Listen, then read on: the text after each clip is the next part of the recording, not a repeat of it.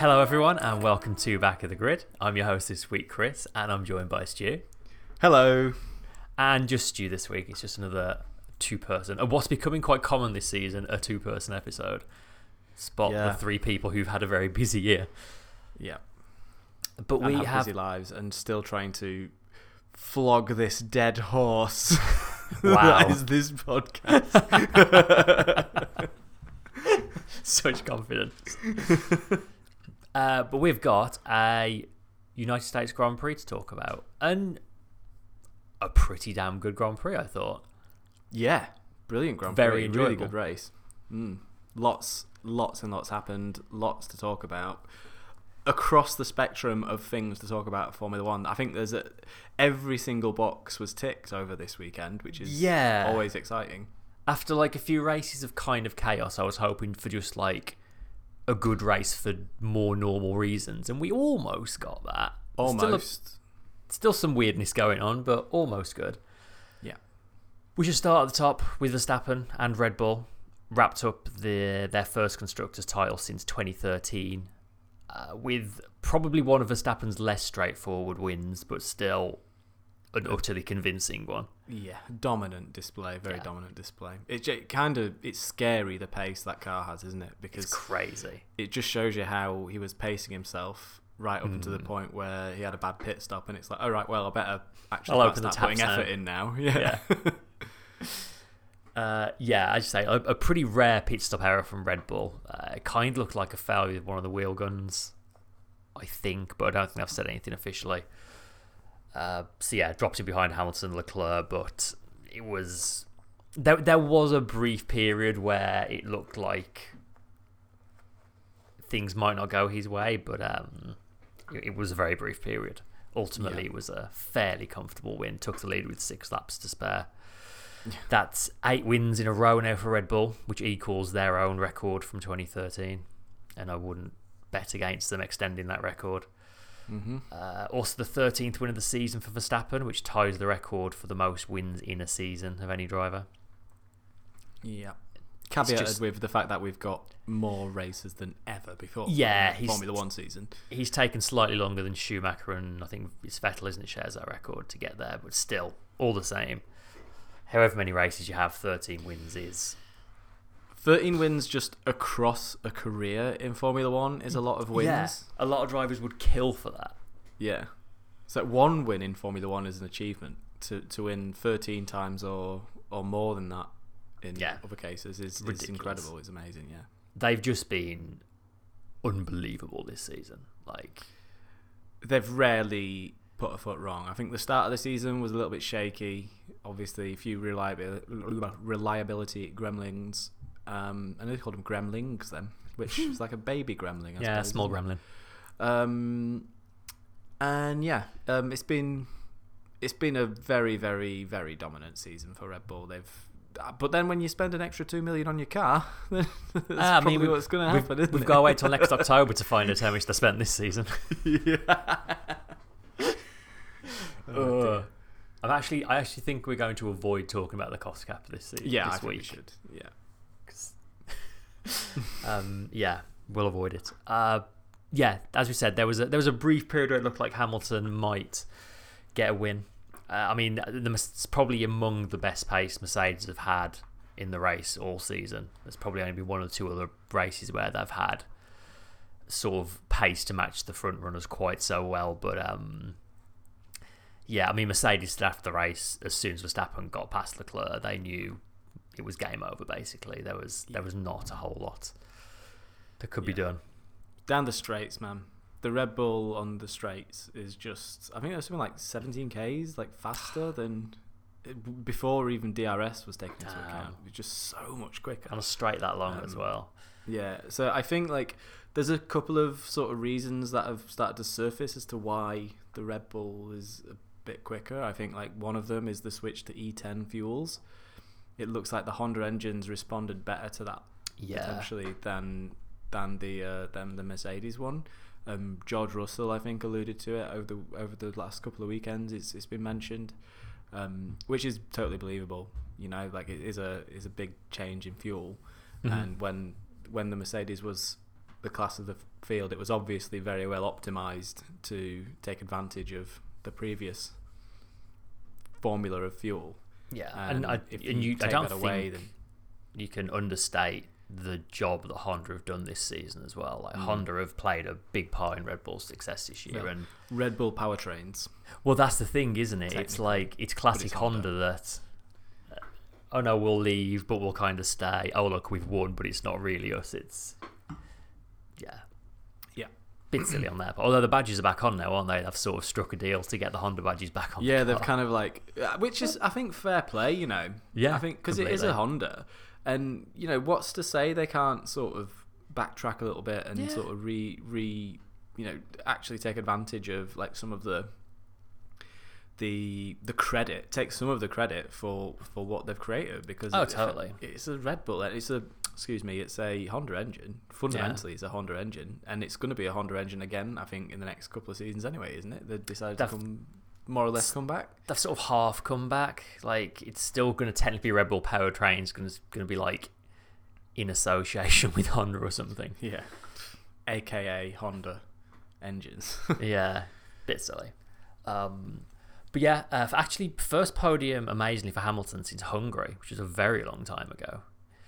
He's which surprised me, but yeah, he's had some good drives, but like a few problems and things haven't quite gone his way. And obviously, the Mercedes paced him all over the place. But I mean, he drove the wheels off that car here. He was like all the best drivers. Yeah, just like you gave him a sniff of a good result, and he was just on it.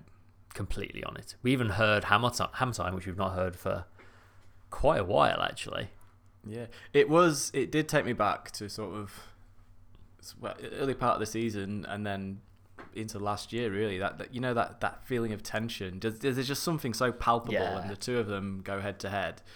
You're in for an epic time. You're in for seeing most likely some really good racing, potentially some fireworks, but you get in action when those two go side by side, and we got it. Yeah, it's funny. Like, obviously we had like a proper battle between Verstappen and Leclerc for a few laps, but as good as it was, there was never quite that level of like drama that you got when, as soon as Verstappen rolled on Hamilton, it's like, oh, here we go. There's just something more to it with them, isn't there? If I had a watch on, an Apple Watch or a Garmin watch or whatever, I bet my heart rate would have been like through Spiked. The roof. Yeah, I was like, when you get that feeling of like high blood pressure and your head feels like it's going to explode. Your iPhone starts calling an ambulance for you. Yeah. It was like that. Who's next? Leclerc. He took some engine penalties, but had a pretty strong comeback drive from 12th on the grid. Some pretty tasty overtakes along the way. I'm sure the bomb on Perez we'll mention a little later on. And had that battle with Verstappen, but ultimately couldn't hold him off. Finished third, fifth podium in the row, which is the most he's ever had. Moves him back to second in the Drivers' Championship. Yeah, just by a couple of points, isn't it? Yeah, it's still really close. But yeah, like, good drive with what was at best the second fastest car, as has usually been the case with Ferrari this year. Yeah. He did get quite lucky with the safety car. Well, got lucky / played well with the safety car, which gained him a bit more. But I think the way he was going, I think third was probably where he was going to finish regardless.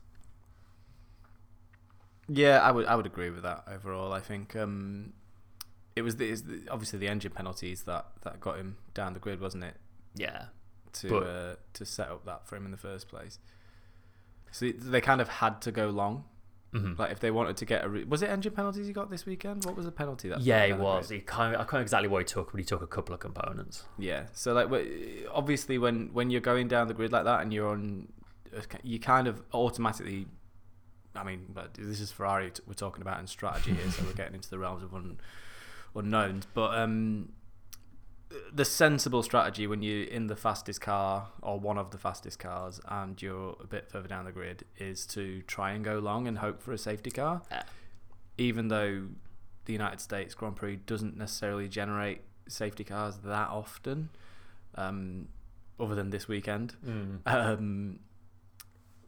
it is the sensible strategy because it means that you can take advantage in the way that they did and make up some, I think it was an 11-second cost, the pit stop, as opposed to like a 20 plus seconds stop. So, half the time in the pit lane compared to all the other cars around him.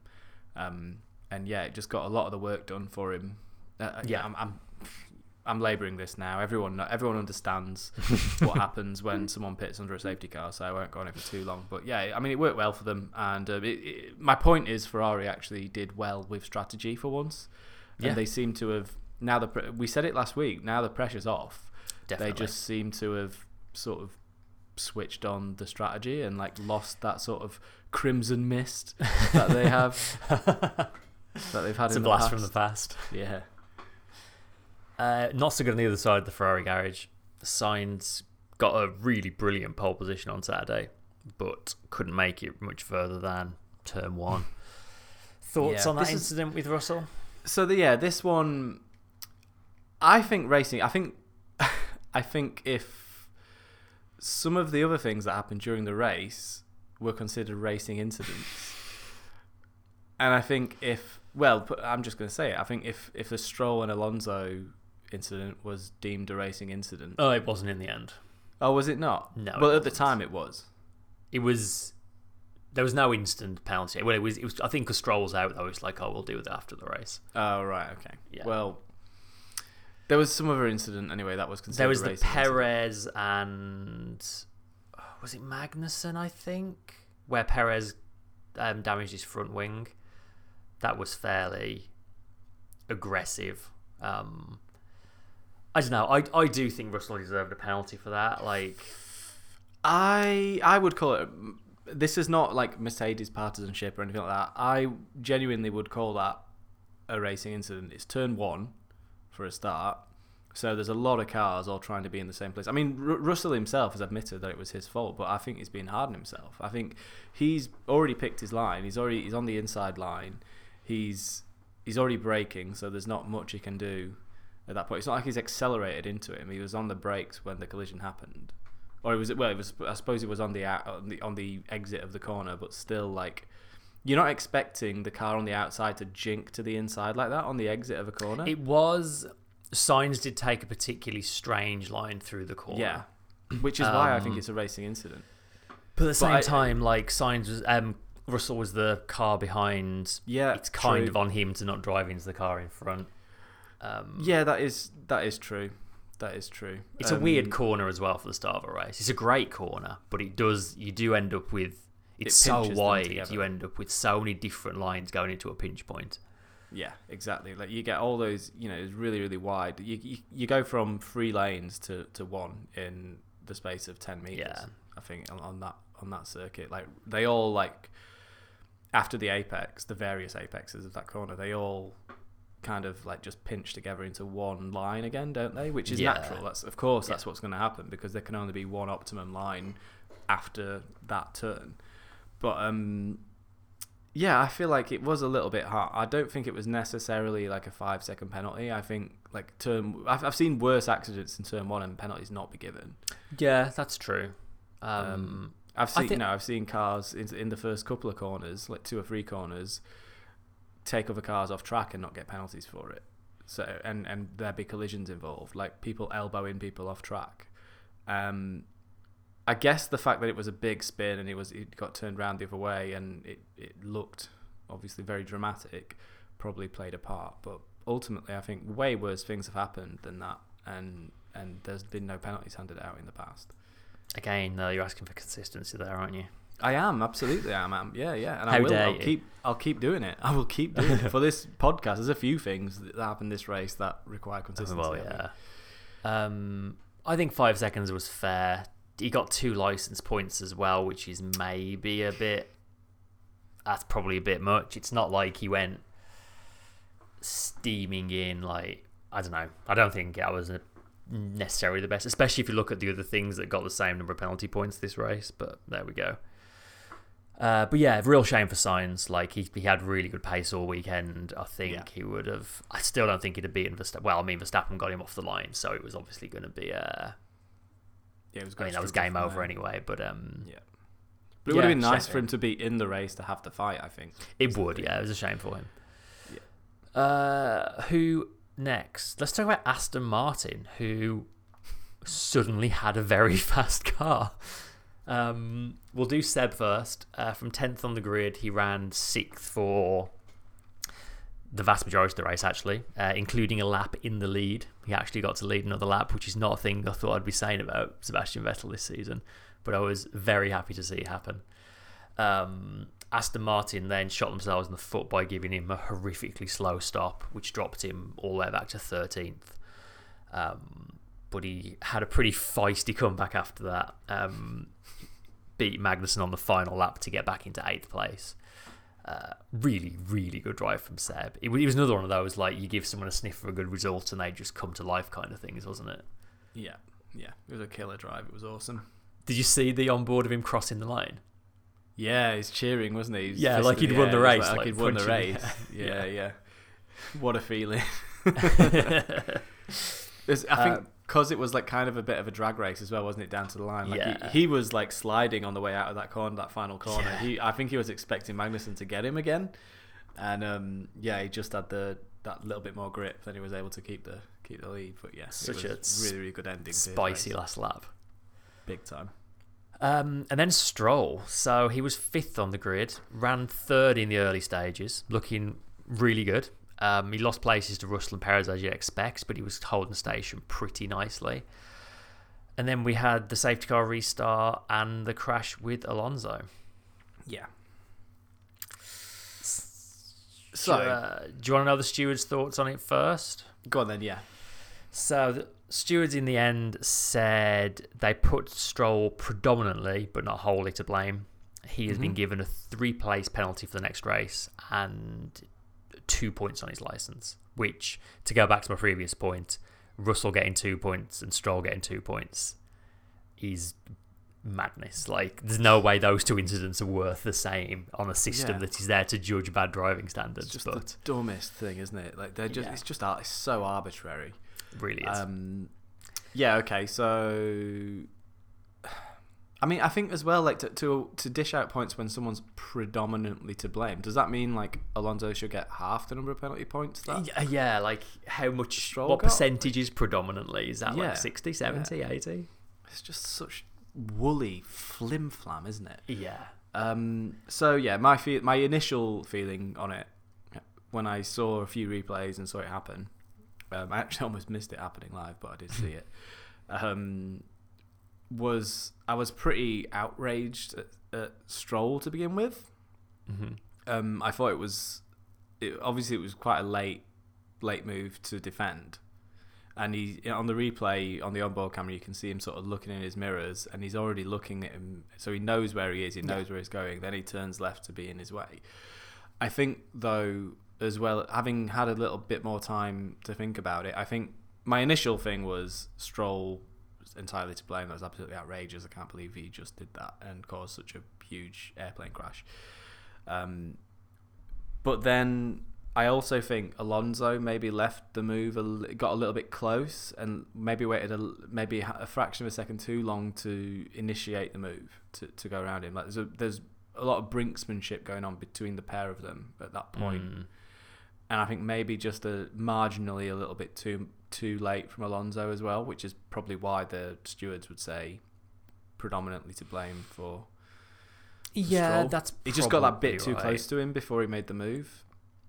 I think if he makes the move, half a second sooner than he did, then he's not quite as close, and he's got time to react to what the direction Stroll goes, and then he can send him the dummy and go the other way. I think that's the safer move in that situation.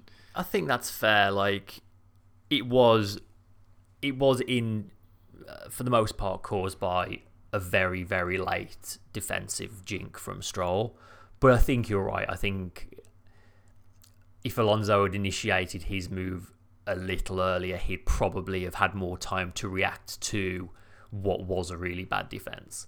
Yeah.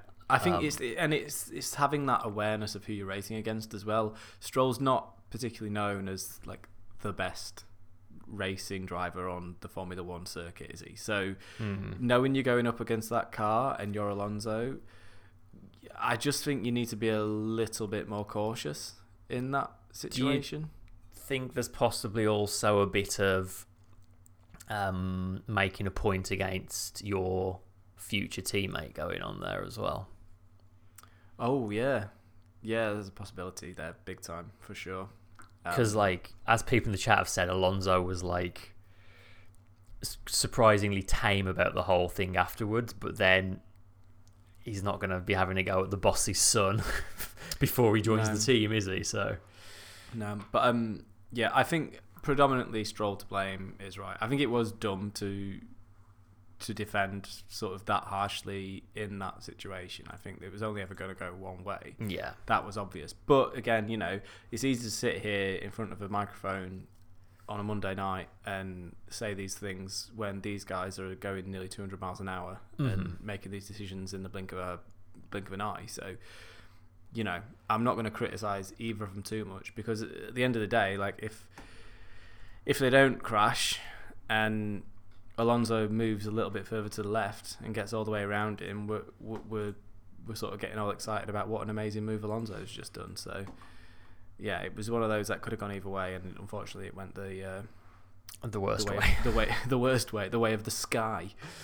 You've got to say as well, what a missed opportunity for Aston Martin this weekend was. They could reasonably... I mean, yeah, they've come away with what, 7th place in the end, was it, for Vettel? Well, it's 7th at the moment because of Alonso's penalty, which we'll get on to. But yeah, they've come away with maybe 6, maybe 4 points. They could possibly be on digits. For easily. Vettel was on for a 6th place, and Stroll was actually ahead of him for much of the race. It could have been like a 5th and 6th and 7th, or maybe a 6th and 7th. Yeah, which is huge points in the position they're in. So to lose that through a silly on-track incident and a poor pit stop it's the kind of things they really need to iron out if they want to be properly competing at the front. Yeah, 100%. Right, speaking of Alonso, we got to start with how on earth did he finish that race? I just don't know how that car kept going. No, me neither. I thought he would be... I wrote him off immediately. Yeah. You see that? I thought he was going to retire, and then suddenly he shows up in the pit lane. He's like, oh, he's getting a new front wing. Oh, he's still going. And not only still going, he recovered back to 7th. He was plumb last, I think, after that. Unbelievable. Yeah, I need to see that on board. Yeah. What are they making the suspension out of on that Alpine? Because we've seen lesser things, and front suspension on F1 cars just fall to pieces like spaghetti. Yeah, I guess part of it is it was a vertical impact. For the most part, other than the initial sort of climbing up the back of the Aston Martin. Yeah, it was the big impact was the frontal. The front wheels and it was the top down. So and the suspension is designed to, that's to true. do that. But it wouldn't have done any good. It probably got a bit of he must have had some steering issues and stuff, even that he would have been driving around, because there's no way that car goes through. I mean, it was scraping down the wall at one point. Yeah. There's no way that car is as comfortable to drive after that incident as it was just before it. Absolutely crazy. But yeah, recovered to 7th. Very impressive. What a performance. However, yeah. He has subsequently been given a 10-second stop-go penalty, which has been converted to a 30-second time penalty, as they do, for the car being sent back onto the track in an unsafe condition, which is dumbest thing I've ever related to his mirror flapping around, which then later fell off. Yeah, they could have just given him the meatball flag. Well, this is not only Alpine's argument, but interestingly, in the steward's statement, the steward said the stewards are deeply concerned that Car 14 was not given the black and orange flag, or at least a radio call to rectify the situation, despite the 2 calls to race control by the Haas team. So even the stewards are asking why race control didn't throw the black and orange flag for him. Madness. It's the same. It's the same for Perez. Yeah, the exact same incident has happened to Magnussen. 3 times now? At least 2 or 3 times. It's at least 3. I think it's 3, isn't it? He's had the meatball flag 3 times for his front wing end plate being a bit wibbly. Yeah. And everyone saw that happening to Perez. I think the obviously the broadcast director saw it on Perez and zoomed in on it straight away. Yeah. That's the narrative. There is this. The reason they're showing that is because this car is about to get a meatball flag. Because it's meatball time. Yeah, it's meatball time. And meatball time never came. They've lost the flag again. We were sitting hungry, waiting for our meatballs, and they just didn't show up. We had to call the waiter over and everything. Where's my meatballs? Still, the waiter had no explanation as to where the meatball had gone. We're out. And now fresh I'm out of meatballs. Still waiting for my meatball. It's so frustrating. It's the dumbest thing ever. So the argument against Perez getting one was basically that Red Bull provided the race car with some photos that apparently proved it was safe enough to not get one. But it's like, where was Haas's opportunity to send some photos over? Every time Magnussen's had one, it's like barely half a lap later, it's like, get the meatball flag out. It's so weird. It's just mad. It's just absolutely stupid. They didn't use that flag for literally a decade. Seemed to remember they had it and then flapped it at every opportunity, and now they've just sort of put it away in a box again. Maybe they forgot to take it with them this time. Until Kevin Magnussen until anyone other than... You can understand Haas's frustration. Totally. I mean, that's the only reason they filed the protests, I think, was because of this, isn't it? Because they're getting constantly getting black and orange flags, and no one else is getting them. So of course you're going to file a protest. Like, I think it's outrageous. I really do. Yeah, it's just it is. There's no other word for it. It's shockingly inconsistent. Again, just constant. And here we are again. We even had a good race this weekend, and here we are again talking about stewarding and the FIA. Mm-hmm. Like, I said it last week. I said it a week before. I am sick to death of it. And yeah, Sarah and Shashi pointed out, like, when the mirror did fall off, it actually nearly hit Magnussen's car, and like, there is like, I don't disagree that the car wasn't really in a safe state to be out there. They did need to sort that, but just sort it out. Tell them they need to sort it out themselves. Don't wait till after. Don't wait for it to fall off and nearly hit a car, and then let the race finish, and then be like, oh, by the way, here's a 10-second stop-go. It's the only consistency is that they gave the same. They did do the same with Perez. They allowed the component to fall off the car and didn't do anything about it.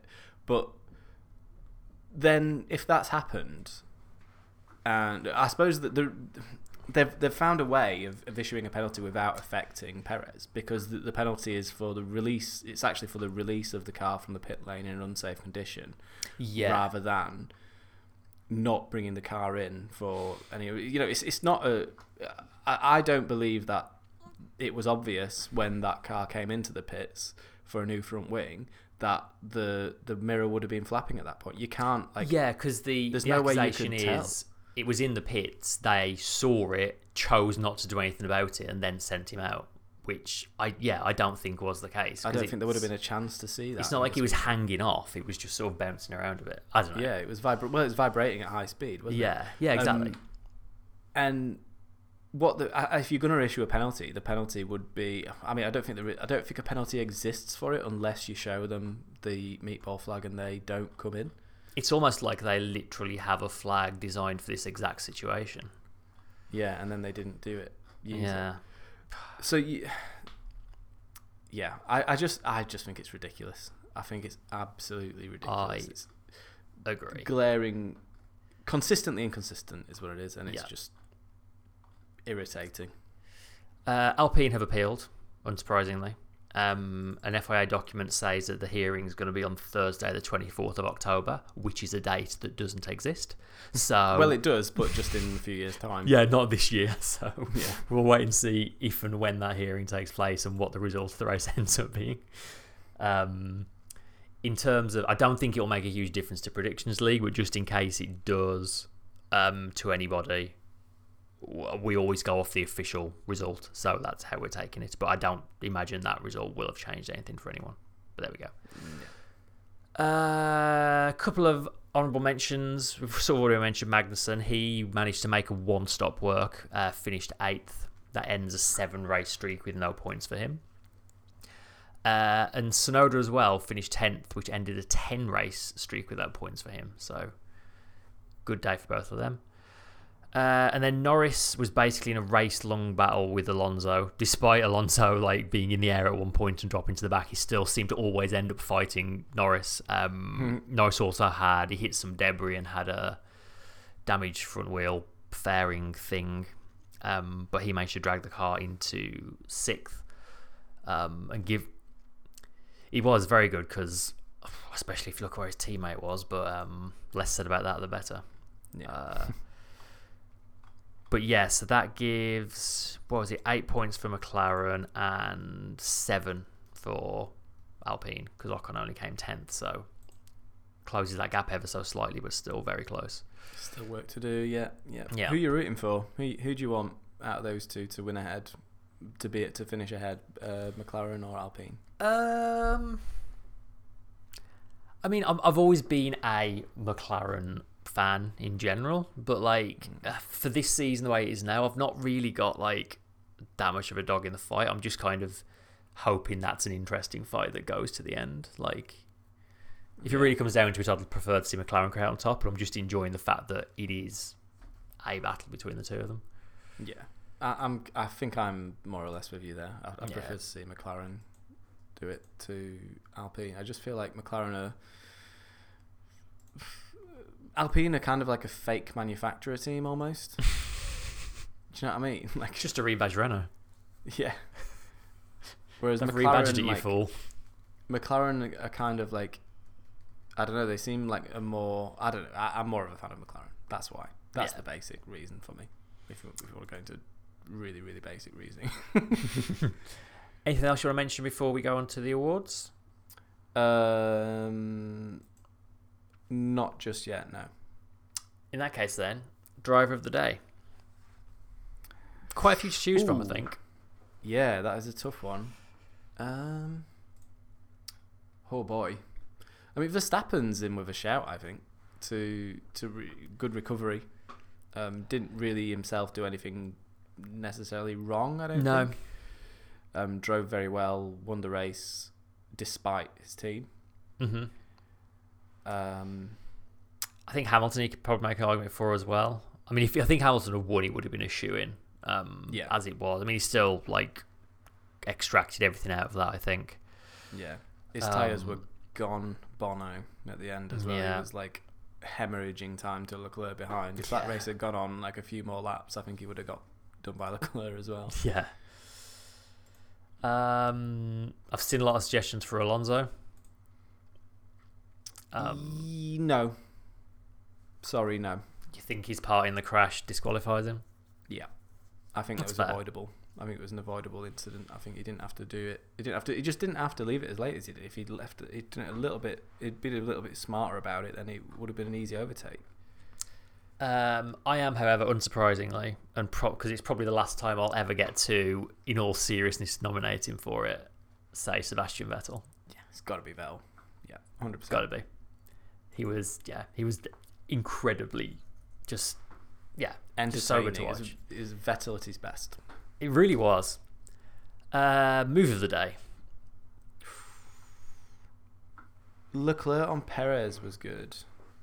Yeah, that was. Watching that, I don't think he intended most of that overtake. That looked like a flying by the seat of your pants kind of overtake. It was very much he was later on. I think Perez was maybe a bit earlier on the brakes than Leclerc expected, so Leclerc had to kind of change his line into the braking zone and sort of modulate the brakes to not lock up but also make the corner. Yeah. It was it's almost a Verstappen-esque move, I thought, just barrel straight towards the apex and then force your opponent out of the way. Quite vintage Ricciardo, I thought, as well. Ricciardo? Yeah, if you think back in the day when Ricciardo would Yeah, lick the stamp and send it, kind of. That race he won in China always springs to mind, where he just passed 6 people in the closing laps. Yeah, that was a good one, yeah. Reminiscent of that, for sure. Yeah, I enjoyed the sort of duel that Leclerc and Verstappen had, but like it wasn't like a slam dunk overtake. It was just a fun duel. Yeah. Vettel and Magnussen at the end was rad. That was really good. Vettel was barely in control. Like, he was on the very limit of grip in that car. They were all over the place. Yeah, it was amazing. Around the outside as well. Oh, so good. It's a good circuit. Like, these cars, I think, as well, like, I think for these cars, this is a really good circuit because now, yeah, there was a bit of sort of tyre differential going on up and down the field, but still, like, we were seeing overtakes where you wouldn't necessarily always expect to see them, like round the outside of the inverse turn 8 vibe. You know the one I mean, don't you? The one that's like it's a right-hander rather than a left. When I say inverse turn 8, obviously I refer to Istanbul Park. Because we've always said that COTA, Circuit of the Americas, is a bit of a greatest hits of all the best tracks. So you've got the S's from Suzuka or Cox, Maggots, Beckett's from Silverstone, however you want to look at that section of track. There's the turn 8 section, then there's some long straights and stuff, and all of its own turn 1 these days as well. There's bits of Malaysia in there, like just loads of really, really good corners. And yeah, it just, for these cars, it gives opportunities I think that not many other tracks do, and there's the track is peppered with places where in the 2022 car you can try and overtake. Yeah. Although most of the overtakes were done down the long old straight. They were, but because I think the problem this track always had was that the sector 1 kind of is so aero dependent, it tended to string them out. So you were just completely reliant on DRS to even have a chance of passing. Whereas, this year that seemed to be way less of an issue. And same with the inverse turn 8, like they could stay close through there, and it made like the final corner and turn 1 more spots. Yeah, it was great. Absolutely. I really, really, really enjoyed that race. Yeah, very enjoyable. But yeah, I think my actual move of the day, I think Vettel on Magnussen at the end. I think we're going to go double vet for this one. Oh, we are. I was almost leaning back towards Leclerc because I expected you to say that. But if you want to go for double vet, I can go for double Vettel. Yeah, double Vettel. And then final award. Honestly, what the f*** are we doing here?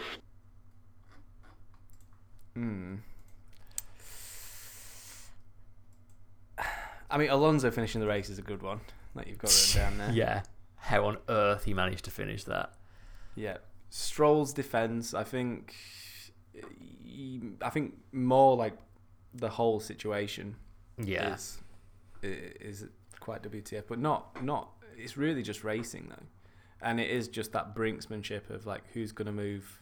Who's going to make the move at the last moment, and that's just inherent of motor racing. That's just what happens. So I don't think that's quite the WTF that maybe some people might think it is.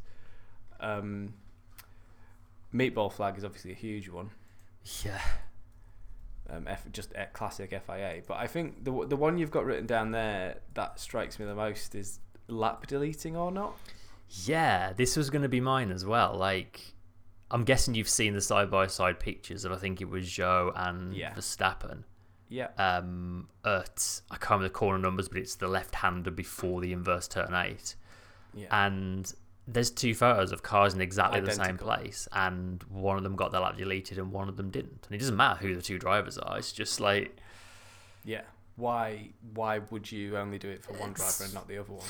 So silly, and the whole system just seems to depend on someone bothering to have a look. Like, there's no automated system. There's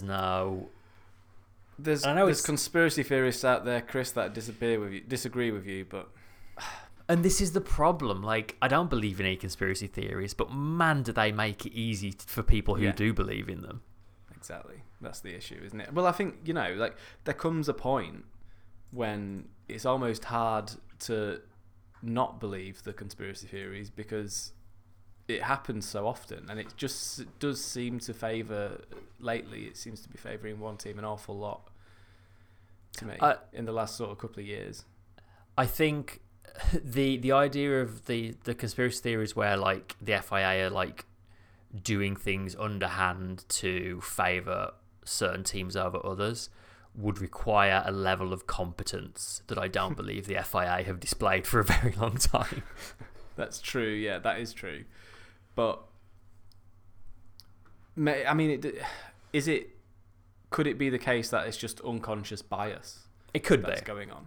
And someone in the chat as well just said maybe they're also keeping more of an eye on drivers like Zhou, Gasly, Latifi for track limits than they are your Verstappen, your Hamilton, Leclerc's of the world, possibly. I don't buy that because they're all out there they're all racing hard and they're all making the exact same sort of judgments on track and making the same mistakes on track when they're pushing. Look, the simple fact is it shouldn't be that for one driver it's a penalty and then for another driver it isn't. Yeah, exactly. It's as simple as that. Whatever the situation is, whether it's deleting lap times, whether it's pushing cars wide, not giving enough room, whether it's driving meatball into flags, meatball flags, all of it. Like there's just not enough consistency. I have never seen it as bad as this either. So consistently bad. I've never seen it where they're clearly getting so many of these decisions wrong and these situations wrong and just not doing enough to discourage it as well. I just think you can't blame them. You can't blame people for coming up with the wild theories that they do because they give them so much fuel to do it. You know? I mean, McCheco in the chat has said, do we prefer Michael Massey then, I think, with his tongue firmly in cheek. But, like, the fact that Michael Massey was got rid of and we still have these problems kind of proves that he was, or that for all of his mistakes, he was only part of the problem. Like, no, well, I think he was made a scapegoat for all of the problems, and by replacing him, they have not got rid of a lot of the problems. Yeah, I think maybe there is something in that, but I do think it was particularly bad with Massey, and I think the way Massey handled it and like the way it often got turned into the Michael Massey show was the real issue there. And I think he was quite clearly, the number of interviews he used to give and the number of decisions he used to make. I think a lot of the time there was an element of let's make this about Michael Massey and not about Formula One kind of thing. Oh yeah, don't get me wrong. Definitely don't think he should come back. No. An interesting thing as well, in the wake of the controversy from Suzuka, they've decided to abandon the alternating race directors idea, and they're only going to have one race director for all of the remaining races, which I think is a good move. I think when you've got a different race director each week, you're never going to get consistency, and you're never going to, like the drivers always said, like there'd be something they'd have a question about, and they'd get to the next race, and there'd be a different bloke there, so they'd ask a question. Yeah, and he'd be like, "Oh, it wasn't me; he was the other one." I don't know. Yeah, if it's not working, it's not working, and clearly it sounds like that wasn't quite working the way maybe they intended it to. So yeah, I mean, good on them for doing that at least. Well, if you're gonna, there's ways around it though. There may be throwing the baby out with the bathwater there, because maybe it's possible to, have two people, have two. These guys are the stewards of the sport essentially. Yeah, like it's possible, and there's only one rule book. Yeah. So maybe it's possible that there's something wrong with the rules and not the people implying them, implicating them, and maybe that's what the issue is. Maybe there's a communication issue between the people who are responsible for applying the rules as well. Yeah, like I think the stewards openly questioning and reading between the lines, criticising race direction in an official document speaks volumes about where the relationship between the FIA and F1 are at the moment. And we spoke about it at length last week, so I'm not going to labour the point. The other thing though, we speak about consistency and inconsistency, is there's different stewards still every week as well, isn't there? Well, yeah, and again, how much consistency are you going to get when it's a different set of people making the decisions every week? And the mad thing is, right, like, if they say they can't get the same bunch of people to come and do the stewarding every week for every race in Formula One over the course of a season, well, The drivers manage it. The drivers manage to Yeah. get to every race all season. The All the team mechanics personnel do, all like, manage to get to all the races all season. The mechanics all manage it. So why is it so difficult for the FIA to gather up a set of 5 or 6 people to apply stewarding over the course of it from race control over the course of a season? They don't even all necessarily need to be at every race. Like, they could do it from Biggin Hill. They could do it from Geneva. They could do it from anywhere. They go to the racetrack and they're sitting in a room full of TV screens. So like they could do that from anywhere. That's a drum we've been banging for years now, though. Yeah.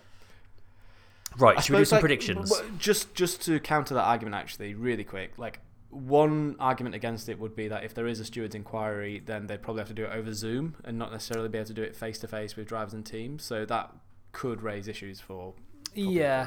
But my counter argument to that is, there's a lot of stuff that goes on over Zoom inside Formula One, and it works just fine. So yeah, I'm just completely and utterly, continuously baffled by the stewarding in Formula One, and baffled and is the word for it. Yeah, it's bizarre. And the thing is, as well, in professional sport, I say this all the time, in professional sport, you expect rules to be applied consistently and fairly across, in the spirit of competition, across the board. Mm-hmm. And it just ruins the spirit of competition across everything, So, yeah. Right. That's my rant over. Let's move on. Predictions brought to you as ever by our friends at Grid Rival. Well, we'll start with us. We got a point each. Me and Tom got Verstappen to win. Stu, you got 17 finishes. That's it. That's all there is to say. I think Verstappen not being on pole has been the downfall of a lot of people this weekend. Most notably, Ben McKinstop. Sure. He got 4 points, and the only thing he missed out on was Verstappen not getting pole position. So he's let a lot of people down there. Have you, Max? But still, 4-5 is a decent score. Jonah Berger is still top of the standings on 31. John Murphy's on 30.5, and Tom Thorne on 30. So it's still very, very close at the top there. Over in Grid Rival, our top scorer this week is Rose Roscoe. It's Lewis's dog. Got the top score this week. Roscoe got 1,069 points. So well done, Roscoe. Nice. Biggest gainer in team value was Felipe Gurgel, who gained £8.7 million. I could do with some of that because my team is hemorrhaging cash these days. Wouldn't it be great if Grid Rival actually gave you that amount of money to that would be just nice in your bank for winning? And then in terms of the overall standings, Green Lantern Corps is still top on 18,248 points, with Team Oders and Effortlessly both still not that far behind. There's still like 400-500 points covers the top three, so still lots to play for there. If you want to get involved with any of that, you can go to backofthegrid.com, where you can sign up to the Predictions League for free, and you can find all the links to our Grid Rival League as well. All of which brings us on to, we're back into back-to-back territory now. Mexican Grand Prix this weekend. Is that this weekend? This weekend. It's non-stop. We've got... It's almost like I don't know what the calendar is anymore. It's triple header, are we in now? Is it Brazil the weekend after? As well? No, it's not. There's a week off before Brazil. Yeah, it's a double header at the end. It's Brazil then Abu Dhabi, isn't it? It's... Yes, it is. You're right. Any thoughts and feelings before we get into predictions for Mexico? Things you're looking out for? Sergio Perez, I think, would like to have a good performance there. I think, given the fact that Red Bull have wrapped up the championship, both championships now, if Perez has got a chance of winning a home race at all, ever, then this is probably his best chance. Yeah, absolutely. And it'd be so good to see as well. Yeah, it would be. I think it'd be a very happy day. Sergio Perez winning at home. Imagine his dad. Hasn't he had pole at home, but he's never got the win? He's definitely had a podium there, because I remember his dad celebrating it like it was a win. Can someone in the chat help us out with that one? I'm sure someone will dive in with some stats. Yeah. I wonder what Mexico will be like for the Mercedes. I think the engines aren't really... Like, we always talk about the difference in engines with the altitude, but the engines are so close together these days. They are close together, but make a huge difference? Well, yeah, it could do, because obviously with the air being thinner, you've got to use more fuel over the course of a race, because obviously to get the same amount of fire from the air, then you need to burn more fuel. And Mercedes are not. If the rumors are true, well, if the theory is true that the E10 fuel in the Mercedes isn't doing as much good for them, then obviously they're going to have to fill it with more fuel. Yeah, it might compound their issues. Yeah, you could. That. It all points to it being a Red Bull weekend, though, I think, doesn't it? Yeah, I think it's very firmly a Red Bull weekend. I think Ferrari and Mercedes maybe. Well, I think Mercedes might actually even struggle at this circuit, and Ferrari be sort of in between the two of them. Yeah, would be my theory. Mm-hmm. Right then, I'm going to make you go first. I'm just going to throw you straight in. Fastest in Q3. Verstappen. Actually, no, Perez, please. I'll take Perez. I am going to go Verstappen for fastest in Q3. I am, however, going to go Perez for the win. I'm going to go Perez for the win as well. Maybe this is just me being a bit romantic, but there is a small part of me that thinks, and even as I'm saying it, I understand how ridiculous this is and no racing driver is actually going to do this, but there is still a small part of me that thinks that given the opportunity, Max might give Perez this win as like a thank you for the last couple of years. I'm almost certain it won't happen, but there's just a small part of me that thinks it's a possibility. Well, it's funny because I feel the same way, and you've articulated it so well. Thanks. I think... yeah, I mean, it is difficult to see him actually doing, but maybe we're just being disparaging. Like, the thing is, like, we've never actually seen post-World Championship. We've only seen one race worth of post-World Championship Max Verstappen, so... And it didn't seem to slow him down much, did it? No. And as someone's just said in the chat, like, he does only need one more victory to take the outright record for victories in the season as well, so he's not going to give it up. Yeah, there's stuff at stake, but... I can't not say Perez, though. Yeah, I really want Perez to get this win. I'd love to get points for Perez getting a win be great. as well. Yeah. And also, there's something to be said for being at your home race and absolutely gagging for that race win as well. He's got the car for it. He's going to be, pushing so He has hard had, he's had wins this season, or a win this season, so, yeah. He's got it in him, for sure. Yeah, it exists within the man. Who is your first DNF? Verstappen. Are you actually? Yeah, why not? That's the only way Perez is winning it. I'm going to say... Alpha are on a really rough run at the moment. I'm going to say Zhou. Number of finishers, it's my turn to go first. We tend to lose quite a few cars in this race, don't we? Yeah, overheating. Yeah, I'm going to say 16. I'm going to go with the Magic 17. Classic 17. And then a random driver. It's not that random because there's only one left, and it is Max Verstappen. Yeah. I'm going to put my money where my mouth is and say 20th. First DNF. I, however, am going to be a coward and hedge my bets and say first. Yeah, he probably will win. I'm just making silly predictions.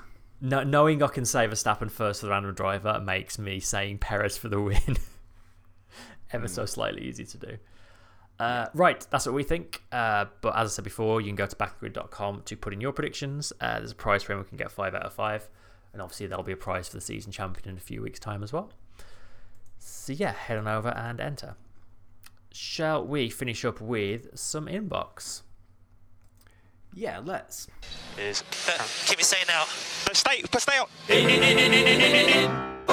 Box. Hey, man. Do you want to take... Shall I take the first one? Go for it. Okay.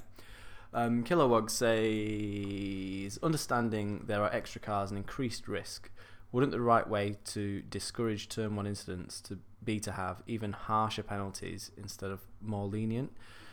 Drivers would be more cautious with starts and racing lines, and we'd get cleaner releases. We would, but where's the fun in that?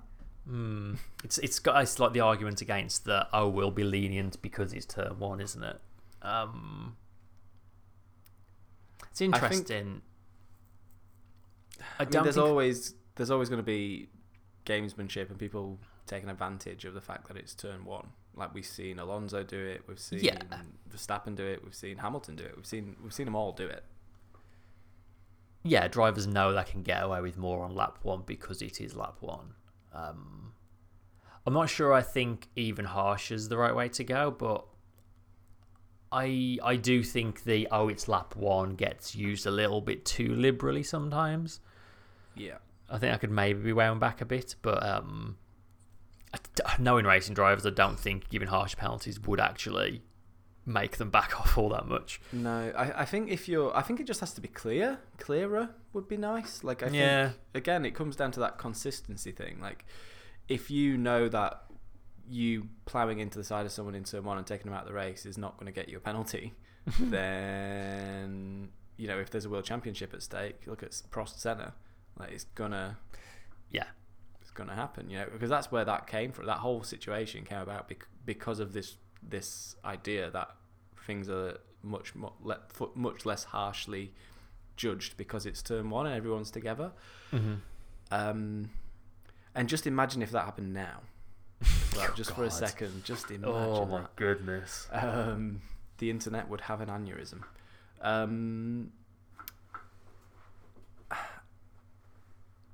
Yeah, my feeling is that it's kind of it's not too bad the way it is at the moment, really. It is one of those grey areas that is always going to be really, really difficult to police. And when you've got 20 cars all piling into Turn 1 together at the same time, it's always going to be difficult to judge who's at fault a lot of the time. Yeah, that's true. Just as it was, I think, if you really look at Sainz and Russell objectively, the jink to the left from Sainz was very unexpected. If Sainz doesn't jink to the right like that, then everyone comes out of that corner clean and everyone's happy. I don't think anyone took that line that Sainz took through that corner for the entire weekend. He was the only car to make that odd movement at that point on the racetrack throughout the entire weekend. So I think it is a little bit harsh to judge Russell too harshly for his part in the incident. I think he was kind of like in a position where he just, there was nothing much he could do. Like, if he slows down too much, someone's going into the back of him. So yeah, again, it's not for us to sort this out. It's up for the FIA to sort it out. It's for them to find a way of being consistent in all situations, and I think that's what it really needs more than anything else. Yeah, but they definitely like being able to have the magic. It was lap 1-1 that they can just wave over problems to make them to not have to make a decision. Yeah. Next question from McCheco. Should they simply have red flagged the race yesterday? Everyone could have repaired their cars to some degree and we could have avoided frustrating retrospective punishments. No. I was quite surprised they didn't red flag it, to be honest. Yeah, you were sort of chatting away. As soon as like you saw the shot of the crash, my gut feeling was like, oh, that's definitely going to be a red flag. Yeah, I must admit my gut said that as well. But then it quite quickly became clear that there was quite a lot of space on the track, and there was a lot of the debris kind of got cleared away quite quickly as well from the look of it. So they did do a good job of it. It did get picked up and smashed around by the cars as they were coming through. I guess if Alonso had stopped as well, they maybe would have done. But the fact that it was only one car that needed recovering, Yeah. maybe that was what made them just stick with a safety car. And I think if there's an opportunity to keep the race going and not red flag it and not have to do a whole standing start again, or like bring them all out behind the safety car and all that again, then you might as well keep it going. Like no one was particularly at risk after it had happened. We also got confirmation that, again, as a result of what happened in Japan, that they did the new thing of race control sent a message to all teams to be relayed to the drivers to tell them there is a recovery happening. It is on this part of the track. And the safety car did seem to noticeably go slower past the scene as well, which is all good stuff, all what people have been screaming out for. It's a step in the right direction. I think that it could be made slightly more efficient by giving the race director a direct line to all of the cars. Why don't they do that? Why do they have to make it so the race director tells the team, then it's up to the team to tell the driver? Maybe something they're working on for next season. There might be a tech reason why they can't do that. I mean, if they can give us Michael Massey bickering with every team principal on the grid, then they missed opportunities to do that. Yeah, they can. I'm sure they can communicate with every car at once. So I don't know. I don't think it should have been a red flag. I'm quite happy that they stayed out and they got it done and kept it going. Next question. Oh yeah, me and the next one. Mike P says, "Hey man, which driver's hat should Tom purchase for the 2023 season? Who should Tom move his curse over to?" I mean, in the interests of spicing things up, Verstappen's the obvious answer. Yeah, Verstappen. He's winning too much, so he needs the Tom curse. The thing is, then he'd have to go around wearing a Verstappen hat. Yeah. You have to just have a lot of holidays to Holland, and he'd be all right. The next one? Next one from Alexia. Brad Pitt was in the pit lane for research on a secret F1 film project, and also trying to get some good PR because he's not a very nice person, apparently. I'm not going to complete that sentence the way I was intending to. What F1 topic would you like to see a film made about if they had access to all F1 info and conversations, whether that's historical or something where you'd find out more behind the scenes detail? Great question. Yeah, I've got one about a freelancer who every weekend for like 3 or 4 years goes and does every race and works really, really hard, but just does the same job every weekend. And I don't think she was asking for a horror movie. Slowly gets more and more depressed. I mean, Brawn is like the obvious answer, but I feel like we already like know so much behind the scenes stuff from that anyway, and there's already a documentary being made about it.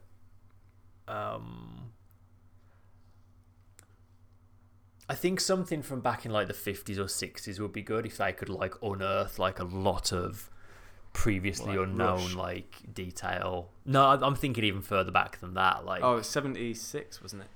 Rush. Yeah, I'm thinking like, you know, maybe even like back in the Fangio era or something, or like, you know, Moss and all of that. Yeah, I think like my favorite. So like, yeah, that's a good angle actually, because my favorite cars are the old sort of 60s ones where they were like cigar shaped. The bathtub full of fuel. Yeah, basically. I really enjoyed those cars, and I think you could make a really beautiful film using those cars. Yeah. As well. So I'd like to see that, and I think those cars were a lot more dynamic as well. They looked like it'd be easier on a technical perspective to make those cars look like real cars going around a racetrack, because the problem with Formula One, particularly in film, is it's very, very difficult to make a Formula One car look real on film unless you're actually watching the sport, because they go so fast and they go through corners so fast. It often looks like it's being fast forwarded. Yeah. And it's really, really strange. So they had this exact problem with, I think, Iron Man 2. They went to the Monaco Classic, and they had loads of classic cars going around, and they filmed a load of stuff and couldn't use any of it. They had to they slowed them down with CGI to make it look more real, because they didn't look real because they were going so quick. Yeah. So, yeah, that's my boring sort of technical insight into. It's right, like fast laps don't really look that fast anymore. Like that's the other thing. Yeah. Like they're so smooth. when you see cars being a bit more ragged, it looks more dynamic and fast, even though they're like seconds a lap slower. Yeah. Yeah, I think that'd be good here to do though. Yeah, maybe like a biopic about, or maybe just like maybe it's like the origins of the whole sport. So Yeah, how maybe it even came about in the first place, and what was at stake for everyone, like the daredevils, the pioneers, and everything. Yeah, that's a film I want to watch. That's the That'd film. be Shall good. we go away and make that film? Let's Chris? go make that. Yeah, Brad Pitt, if you're listening, give me a shout. Alex Woodward asks if the rumor is true that Ricciardo is going to sign up as a Red Bull reverse reserve driver. What is he hoping to achieve? There won't be an available seat there for years. There'll never be an available seat there in a race car for Daniel Ricciardo. I don't think he'll go back there. It's a weird one, isn't it? Like, that seemed to come out of nowhere this weekend. The only motivation, I guess, would be that he would still be around a top team and, maybe get some seat time. But, like... Okay, so here's an angle. Going to Red Bull would potentially make him a more valuable driver to other teams. That's To be the true. reserve driver. Yeah, I hadn't thought of So it that way. that could be a sensible move to have that on your CV. I'm sure the amount of like NDAs and stuff they must have to sign. That's the thing. How much would they tell him, knowing he could go elsewhere? He could go anywhere. Yeah, I think you'd have to have a really, really watertight contract. Yeah. So personally, I don't think Red Bull would have him. I don't see what they like. They're not sure drivers at all. I think it's this rumours. We can put this rumour to bed. I don't think it's happening. I mean, the week before it was that he's going to go to Mercedes to be their reserve, and I can almost see that there's more chance of that happening than him going back to Red Bull, to be honest. Yeah, he's been driving a Mercedes engine around for the last couple of years, so there is a kind of a logic to it, and at least he'd be with a team that he's probably never going to get that drive either, but at least he'd.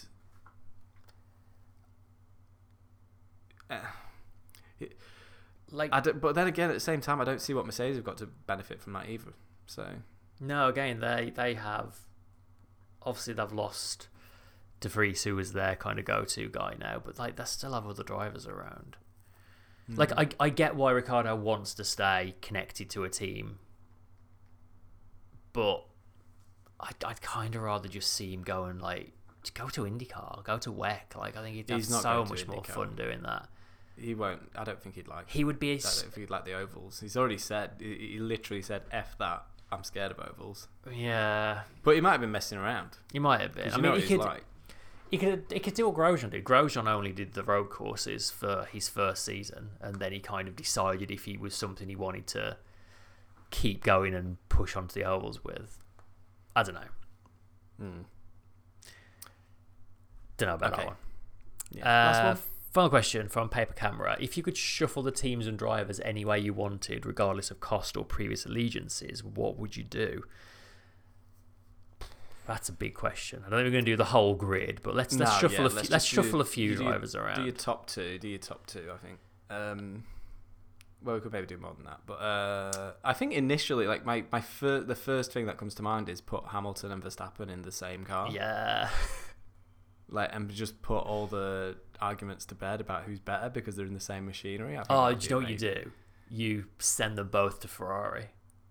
Oh, that way there's no previous, there's no team built around them already. You just send them both to Ferrari. It's like, you're clearly the two best drivers out there. Now go and deal with this team and see if you can still do it. I have a fantasy world where Norris and Russell are on the same team as well. I think that's a distinct possibility in the next few years, actually. I think when Hamilton decides to hang up his boots, especially now Ocon, because Ocon was always on Mercedes' list, but now he's tied into Alpine. I can't see that happening. Yeah. Who would you send to Red Bull in Verstappen's place? Ricciardo? No, I don't know. Nick De Vries. Yeah. Gotta keep that. If we can do that, does it have to be this year's grid? I do what you want. No, I do what I want. I will do what I want. It's my podcast. It's our podcast. Yeah, I think we've done this one now. I feel like I've got all that's the big ones. All the interesting content out of that question. I'd probably sack Alonso off and put a young driver in his place as well. Although I am kind of interested to see what Alonso does next year.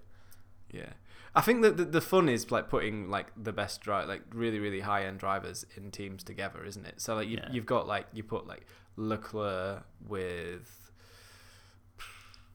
with your Hamiltons of the world or whatever. Like I suppose that you've got your 3 number 1 drivers in the top team that are really you kind of they're your really meaty boys, aren't they? So that's what you want.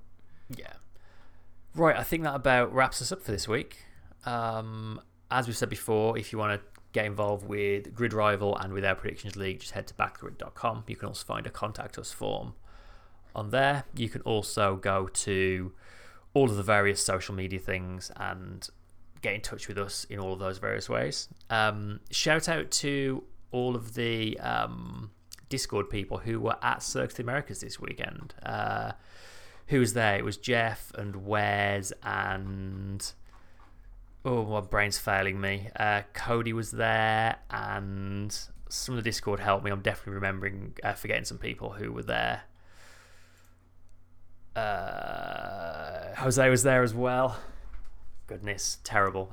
But yeah, they were all there and waving a back to the grid flag as well, which was very briefly on TV from the drone cam. But yes, I had a really good time, and they were sending us lots of on the scene reports and photos and stuff. So very glad you guys had an awesome time there. That will do us for this week, though. We'll be back in a week's time to review the Mexican Grand Prix. A new Mexican place has just opened in town, so I will probably go and get some tacos to celebrate over that weekend. Ooh, what's it called? Cabron, I think it's called. Cabron, nice. Tacos and cocktails. Oh, yeah, you say in town, and I still think you live near me. That's a shame. I don't. Not anymore. Come on down. If there's any way I'll get Stu to come down and visit me at my new place of abode, it'll be 4 tacos. Yeah, 100%. I mean, you don't need to bribe me with tacos for me to come over there. I'll come over anytime, Chris. All right, fine. No tacos for you. We're beginning to sound like practice with Crofty now. Let's crack on. Yeah, that's the point we have to quit. Right. Thank you everybody for listening. We'll be back in a week's time. But until then, goodbye. Bye.